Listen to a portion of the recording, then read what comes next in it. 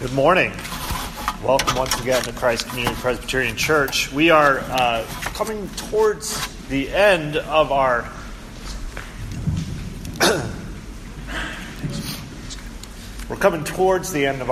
study in 1 Peter. We have this sermon and then one more. We'll be taking a brief section after that to look at worship for 3 weeks. And then following that, we'll start a new series. But we're in chapter 5 of 1 Peter. And we've spent the better part of our study in 1 Peter discussing sort of individually how are we to live in the face of fiery trial or suffering for the sake of righteousness in a world that's hostile to the gospel. But in this chapter, the Apostle Peter takes a different aim. He's looking at what it means to be the church in this setting, what it means to have elders and those under authority in the world that's hostile. What does that look like? What's its aim?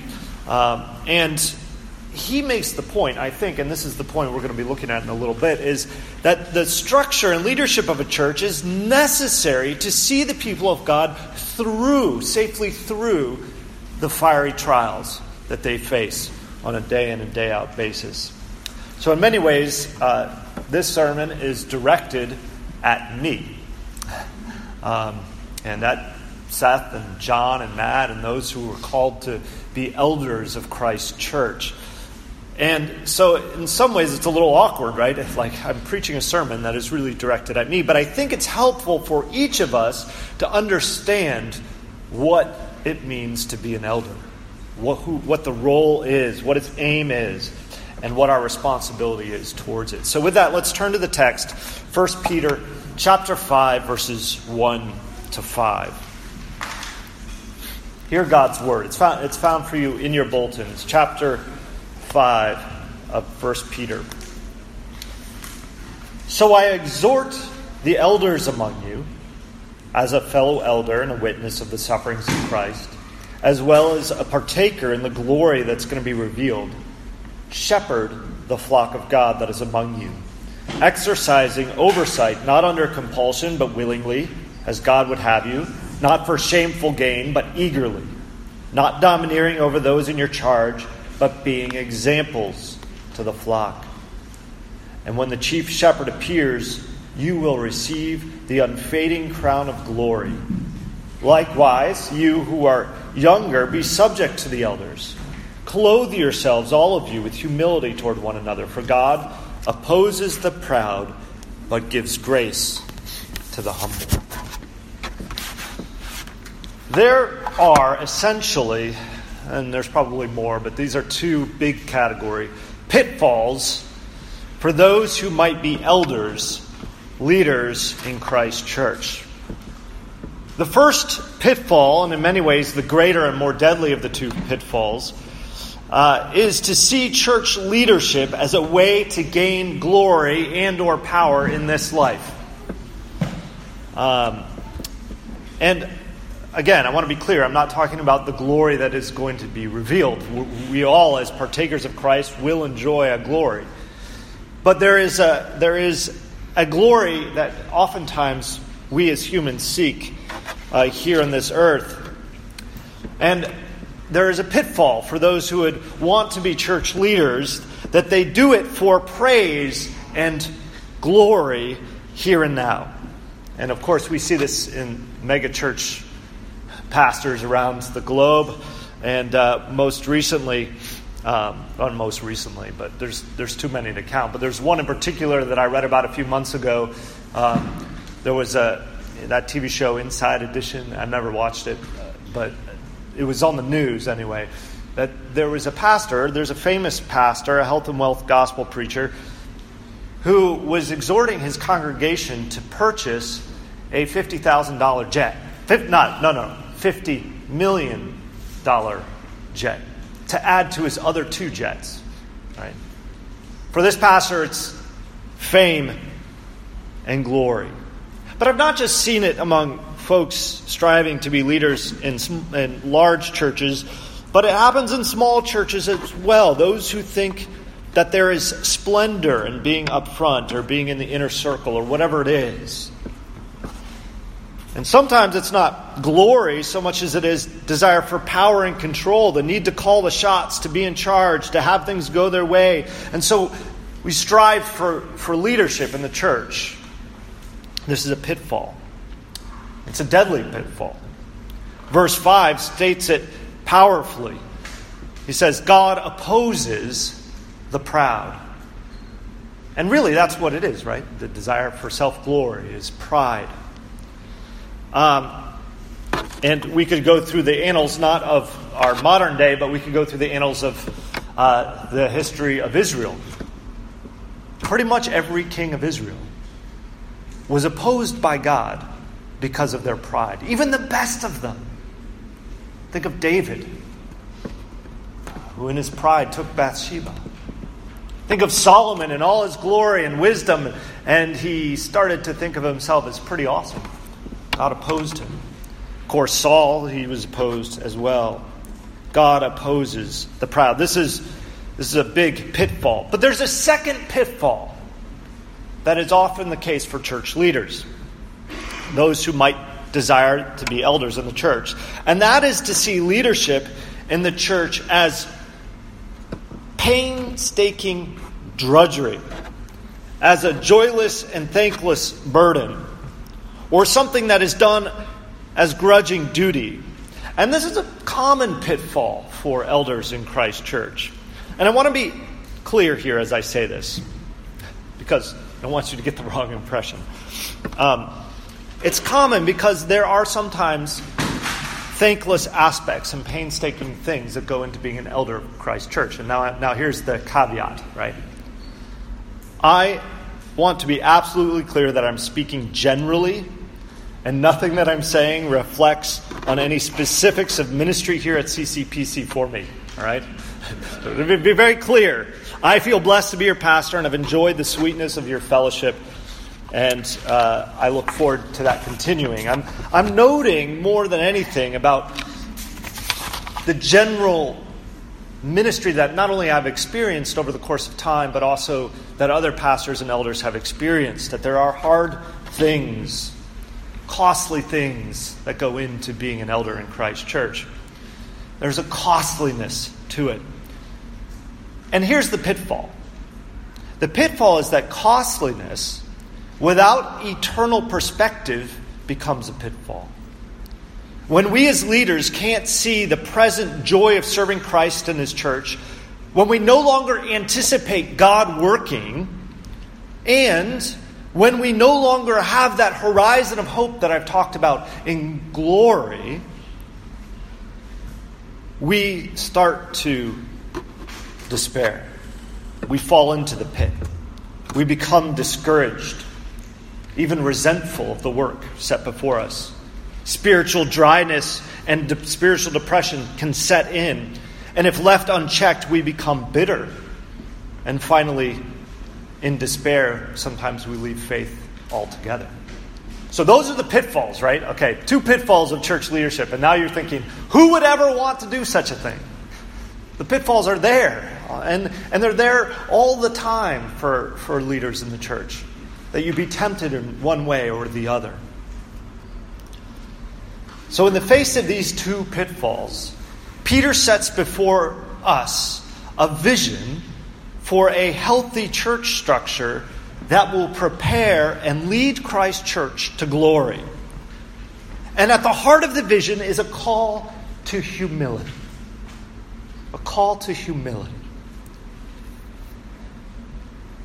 Both for the elders, those who've been called to lead, as well as for those who are putting themselves under authority.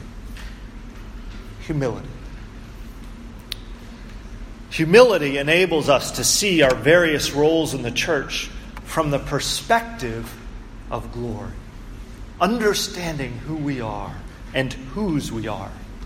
From the perspective of Christ, our shepherd, the one who is leading us and guiding us home. That's the perspective that as leaders of the church and as those under authority need to have. So, with that, let's clothe ourselves. This is our goal, to clothe ourselves with humility. For through this, it is the way the Good Shepherd leads us home. So, 3 parts. Hopefully brief, because I know we're running late. But we need humble under-shepherds. I'm preaching to myself. It's a call to me to be humble in my calling, and to the other elders, and to those who would desire to be elders. We need humble under-shepherds. Secondly, we need humble sheep. Those who would submit themselves to those under-shepherds. But finally, we have a glorious humble shepherd who glorifies, lifts up the humble, and crowns them with glory and splendor, not of their own making, but of his own. And that's the hope. That's the piece of horizon that enables us to walk in humility. So we'll look at these 3 things. And I'll be frank, the first will be long, because most of the emphasis is on the under-shepherds. The part about the humble sheep will be very short and brief, because, it's a single verse here. And then finally, we'll rest in the gospel. So first, we need humble under-shepherds. Peter sets for us an example of what this looks like, both negatively and positively. So first, I just want to tell you up front, this is awkward for me a little bit to talk about these things. As one who's called to be an elder of Christ Church, I feel like I should be the one sitting with you and have you guys talk to me. Talk about that. I know that's not how it works, right? That's this part of it, but that there's an awkwardness to this. And yet I think I'm in good company, because this is exactly what Peter here is doing. He's exhorting elders as a fellow elder himself. He's exhorting the church as one who is preaching to himself. And, Peter begins by stating to the elders that he is this fellow elder. He actually coins the term fellow elder. It's not used anywhere else in Greek literature. He kind of pushes 2 words together and he says this. And then from here on out, this word fellow elder gets used throughout Christian history. But here he coins it. I'm a fellow elder with you. And he's going to shepherd them, or he's going to exhort them to shepherd the flock of God that's among them. But I can't help but think about Peter and his past and what was going through his mind when he wrote these words to this church. Do you remember the scene on the shores of Galilee after Christ was raised from the dead and he's sitting eating and Jesus confronts him? Peter, do you love me?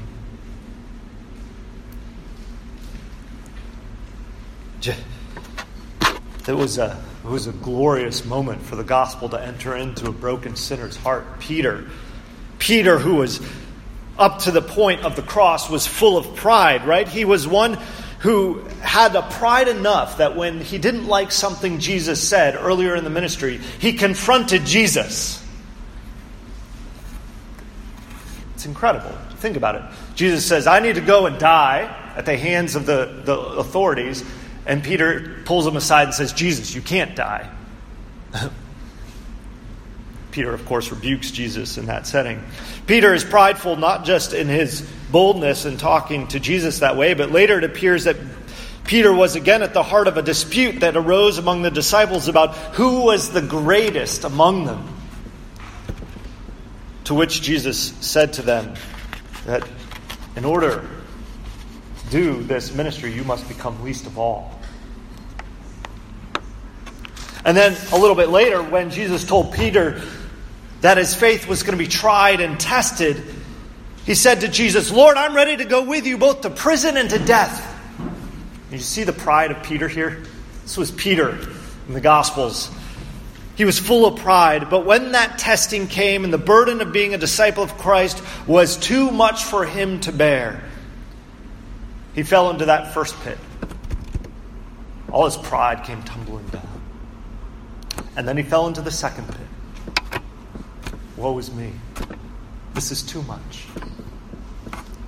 And yet there on the shores of Galilee, the Lord faced a humbled Peter and asked him 3 times, "Do you love me?" What is Peter's response? "I love you. I love you. Lord, you know that I love you." And what did Jesus say in response each time? "Feed my sheep." So now Peter, who has learned his lesson really the very hard way by falling into those 2 pits, the pit of pride and the pit of spiritual discouragement, now turns to the elders of this far-flung community and says, "I am just like you. I'm not greater than you. I'm one of you, a fellow elder, a witness." Now, the word witness there is the word martyr, right? We have that word. We use it to talk about those who suffer for Christ's sake and bear witness to him. But the word here is a witness of the sufferings of Christ. And the commentators debate, does he mean that he was an eyewitness to the sufferings of Christ? Of course he was. He was a disciple of Christ. But others will say, no, but it's talking about his bearing witness to Christ through his own sufferings. Of course Peter did. He did both of those things. He was a witness. He was a witness. And now, as an apostle and fellow elder, he himself, having shared in Christ's sufferings for the sake of the gospel, is encouraging these elders in this far-flung place to do the same thing. To become martyrs of Christ. But Peter's perspective is drastically different than what it was before, isn't it? He longed for earthly glory before this trial of faith that he had at the cross of Jesus. And now he looks forward to glory that is going to be revealed to him. He looks forward to a glory not of his own making, but one of Christ's doing. Where he sits around the throne of grace, the throne of Christ, and receives the crown not of his own making, the one that belonged to Christ, who himself was humbled, and who served, and who shepherds. So, all right, we have the picture of Peter, but what is an elder to act like? What are the characteristics of this humble, glory-bound elder to be? Well, Peter begins by bringing up the same imagery that was given to him. He says that they are to shepherd the flock of God among them. They are to feed Christ's sheep. Just as Peter was told to feed sheep, so now he tells them, feed Christ's sheep. And the imagery of a shepherd is seen all throughout Scripture. We could spend another 45 minutes to an hour easily going through all the different passages that refer to Christ as shepherd and what it looks like to be a shepherd. But there are a few that stand out, right? Psalm 23. One of the most glorious passages in all of Scripture. Psalm 23. Here we have a picture of Christ as the faithful shepherd. What does he do? What does Christ do? He leads us beside still waters. He leads us into those beautiful pastures. He feeds us. Even in the presence of our enemies, right? He protects us and he guides us and he takes mercy and grace and he forms and he fashions us and he pushes us and he leads us and he draws us back. Picture of a shepherd. There's another picture in Ezekiel chapter 34 where God is condemning the shepherds of Israel, the leaders of Israel, for feeding themselves and clothing themselves at the expense of the sheep. The tragedy that happens in Ezekiel chapter 34. This is where we get phrases like this. That person, like the guy that I talked about who had the various airplanes or jets, we fleece a congregation. Right? That's what the leaders of Israel were doing. But in this same passage, Ezekiel chapter 34, God promises to be the shepherd of his people despite the failure of these under-shepherds. He promises to clothe and to feed the sheep. And of course, Jesus Christ uses the imagery of sheep and shepherd in the Gospels. In the Gospel of John, he says very clearly, I am the good shepherd. What does he do? He feeds, clothes, protects, cares for, leads Christ's sheep, his sheep. So Peter goes on and elaborates what it means for us as elders to follow Christ as the good shepherd. Firstly, shepherds, me, you other elders out there, those who are aspiring to these things, we are called to watch over the sheep. It includes feeding. It includes leading into green pastures and beside quiet waters.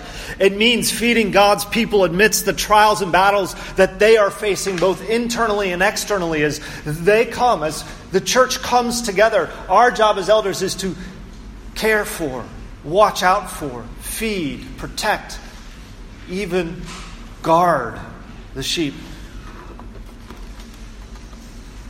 There's a picture of protection in that great Psalm 23. And then Jesus brings this picture of protection up again in the book of Acts before his ascension when he warns his disciples of prowling wolves who would not spare the flock. That rod and staff were weapons. Protect, care for the sheep. But it's not just keeping sheep out, like keeping wolves out, but it's also caring for the souls who are struggling internally. The book of Hebrews, the writer of Hebrews that we read earlier, says that elders are said to be keeping watch over our souls. That's our call.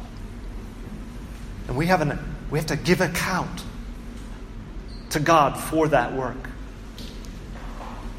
There's so much more that we could talk about with regard to shepherding, and I don't have the time to go into it all, but I can tell you as I go on to describe it myself, I'm guessing that this is true for the other elders that are out here that have ministered in this way, that as you are reminded of these tasks that belong to you, you're overwhelmed. I get overwhelmed with this role. Becomes too much. I'll come back to the gospel in just a second. But I just want to say this. If somebody, and Peter says this as well, if somebody is maybe nominated for the role of elder, maybe they have gifts, maybe they're a great teacher, maybe they are a great leader, maybe they're humble, but they fear it would destroy them. The Apostle Peter is really clear. He says that they should not do it under compulsion, but that they should do it willingly, eagerly.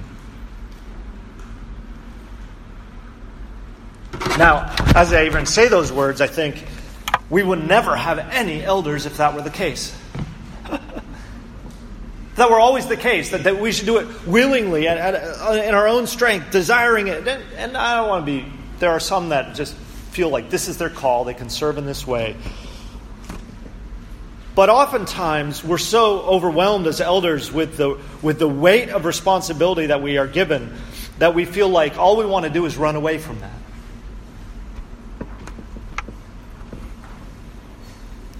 But for some, and we take those burdens on and we get crushed and we stand up, but for some the burden is too much. Because here, at the end of the day, what is the role of the elder? What is the role of Christ as the shepherd? What was his role for us? What did he do? He laid his life down for the sheep. That's what elders are called to. In humility, to give up their lives. Who of us can do such a thing? And here's where I want to go back to the story of Peter on the shore of Galilee. When Jesus was standing before him, Jesus didn't ask him, are you able? Are you strong? Are you ready to be a shepherd of God's sheep? Do you have all the gifts necessary? Are you trained well enough? Can you go out and proclaim? Do you have the words to say? Does he say any of those things? What does he say? What does he ask Peter? Do you love me?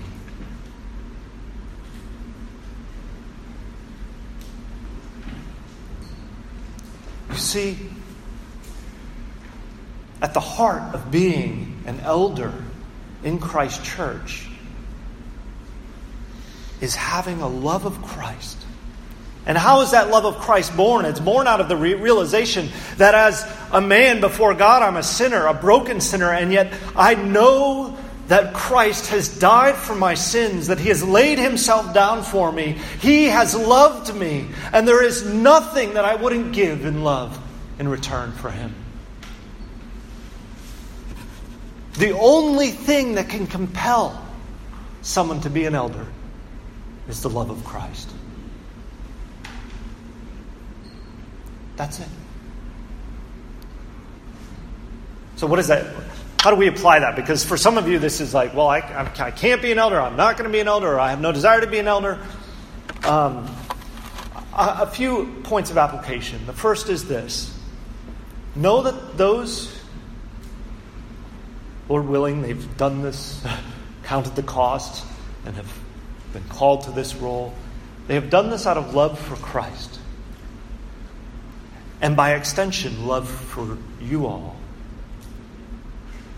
And therefore, you have great comfort and knowledge that they're not doing it for glory, for their self, but they're doing it knowing that it could cost them their life.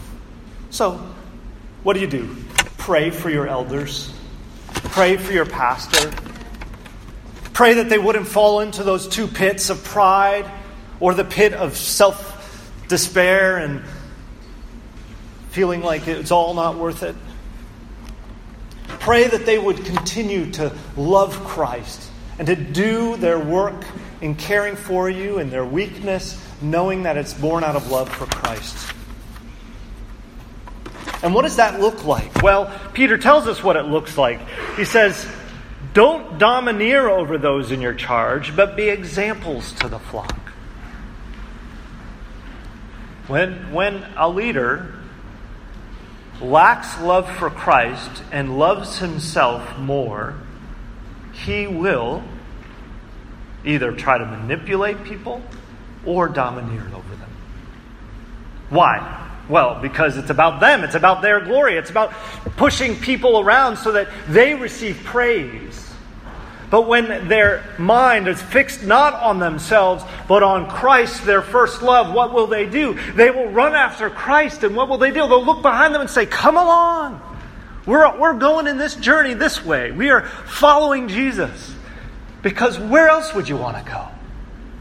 Let's go to Jesus. The path of glory is that way. There's, I think, a very significant thing that the picture of shepherd is used throughout Scripture, and not the picture of a cattle driver, right? It's not the cowboy with his hat on and his big whip and going after those cows and pushing them forward. What is it? It's the picture of a shepherd leading.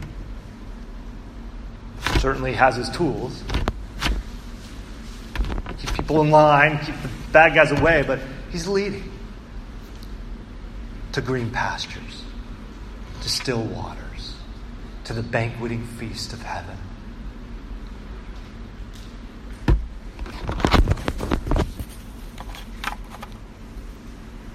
Love of Christ causes us to lead and to live in a way that encourages folks to follow. So I am talking to you elders and to myself right now. That's our call. And you as the congregation, as those who are a part of this system, it's your call to encourage us to that end. To point us to Jesus when we start to fall towards one of those pits. To put up those warning signs. Pastor, it's not about you. You are not the Christ. Not the Christ. But I know who the Christ is. I want to point you all that way. Humility has Christ as its aim. Pride has self-glory as its aim. This next point that I want to bring up is just short and brief. It is to the congregation as a whole, but to us as well as leaders. And this is here in chapter 5, verse 5. It says, "Likewise, you who are younger, be subject to the elders. Clothe yourselves, all of you, with humility toward one another. For God opposes the proud, but gives grace to the humble." Submission is, again, one of those words. We've looked at it over the course of this little letter from 1 Peter multiple times. It's a dirty word in our context and in our world. It's contrary to the way of the world. The way of the world is power struggle. Who has power? Who's getting power? Who doesn't have power? How we flip and reverse the roles of power so that those who are unempowered get power. It's all about power and control and self-glory and getting what your right is. And here in the church we're saying the way of glory is to relinquish power. It's to put yourself in submission to the elders. Now, this goes really poorly if the elders aren't following that first command of leading in love of Christ, right? Leading by example, in humility, laying down their lives for you. It doesn't work if they're all about themselves and you submit. Then it's the beat down that happens. Or there's the power struggle, right? Those two things often come into play. But this is the picture that Peter's trying to paint here, is one of the church mutually humbling itself towards one another. And isn't this the picture of marriage? I mean, the correlation breaks down at some point. We're not married in so some of the sort of absolute senses that a husband and wife are, but there is a correlation. The loving husband is called to act like Christ in the marriage, to love his wife in the same manner and way in which Christ himself loved the church by laying his life down for her. And the wife lovingly, willingly, of her own volition, submitting to the husband. And in that way, the mutual humility and humble laying down of their lives for one another is what unites and knits husband and wife together. And so it is in the church. As the godly elder lays his life down, points everyone to Christ, and the humble churchgoer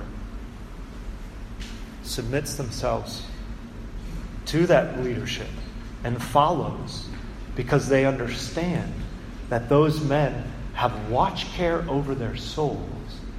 The church grows together and blossoms and is beautified. That's the picture that's painted for us.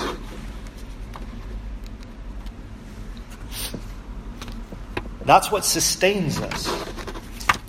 That's what distinguishes us from the world. It's what sets us apart. When we look at the world out there that is at odds with one another, we set an example of our humility by saying, no, we're going to do the opposite. The foolishness of the cross is the way of glory. That's what the Apostle Paul says in 1 Corinthians. The foolishness of the world is the way of wisdom. And so it is when we humble ourselves towards each other. Well, this brings us to our final point and glorious hope. We have a glorious, humble shepherd who leads us home. We have a glorious, humble shepherd who leads us home. You'll notice that the elder doesn't just do these things and pour himself out without any hope. What does it say here? It says, "Shepherd the flock of God that is among you, exercising oversight, not under compulsion, willingly, not for shameful gain, but eagerly, not domineering over those in your charge, but being examples to the flock. And when the chief shepherd appears, you will receive the unfading crown of glory." The word unfading there is translated unfading, but it can be equally translated as a word for, and I'm not going to try and quote it, but it's a plant that doesn't fade. It's the same word. What was the crown? Well, winners of races would receive crowns. They would receive wreaths, if you will. And the picture here that Peter's painting is that when you get to glory, you're going to receive the unfading wreath of beauty that marks the work of Christ in your life. It's not you. It's not your work. It's not your humility, but it's Christ at work in and through you. And when we get to glory, we'll enjoy all the benefits of being under the King in submission to Him, and enjoy all the glory that reflects on us. And for those at the very end, it says, God opposes the proud, but gives grace to the humble. This is the glory of the gospel. Jesus Christ did not consider equality with God a thing to be held on to, but made himself nothing. Taking on the form of a servant, he humbled himself, even to the point of giving up his life on the cross. Foolishness to the world. And what did God do? He highly exalted him and gave him the name that is above every name, that at that name every knee in heaven and earth and under the earth would confess that Jesus Christ is Lord, to the glory of God. That glory is ours. Not now in its fullness, but in part.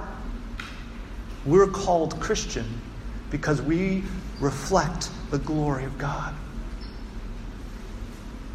And as we follow him in his path of humility, what a joy to know that we are partakers of Christ, the one who laid himself down for us, who gave himself up for us. Friends, let's clothe ourselves with this humility that is ours in Christ Jesus. Let's pray. Heavenly Father,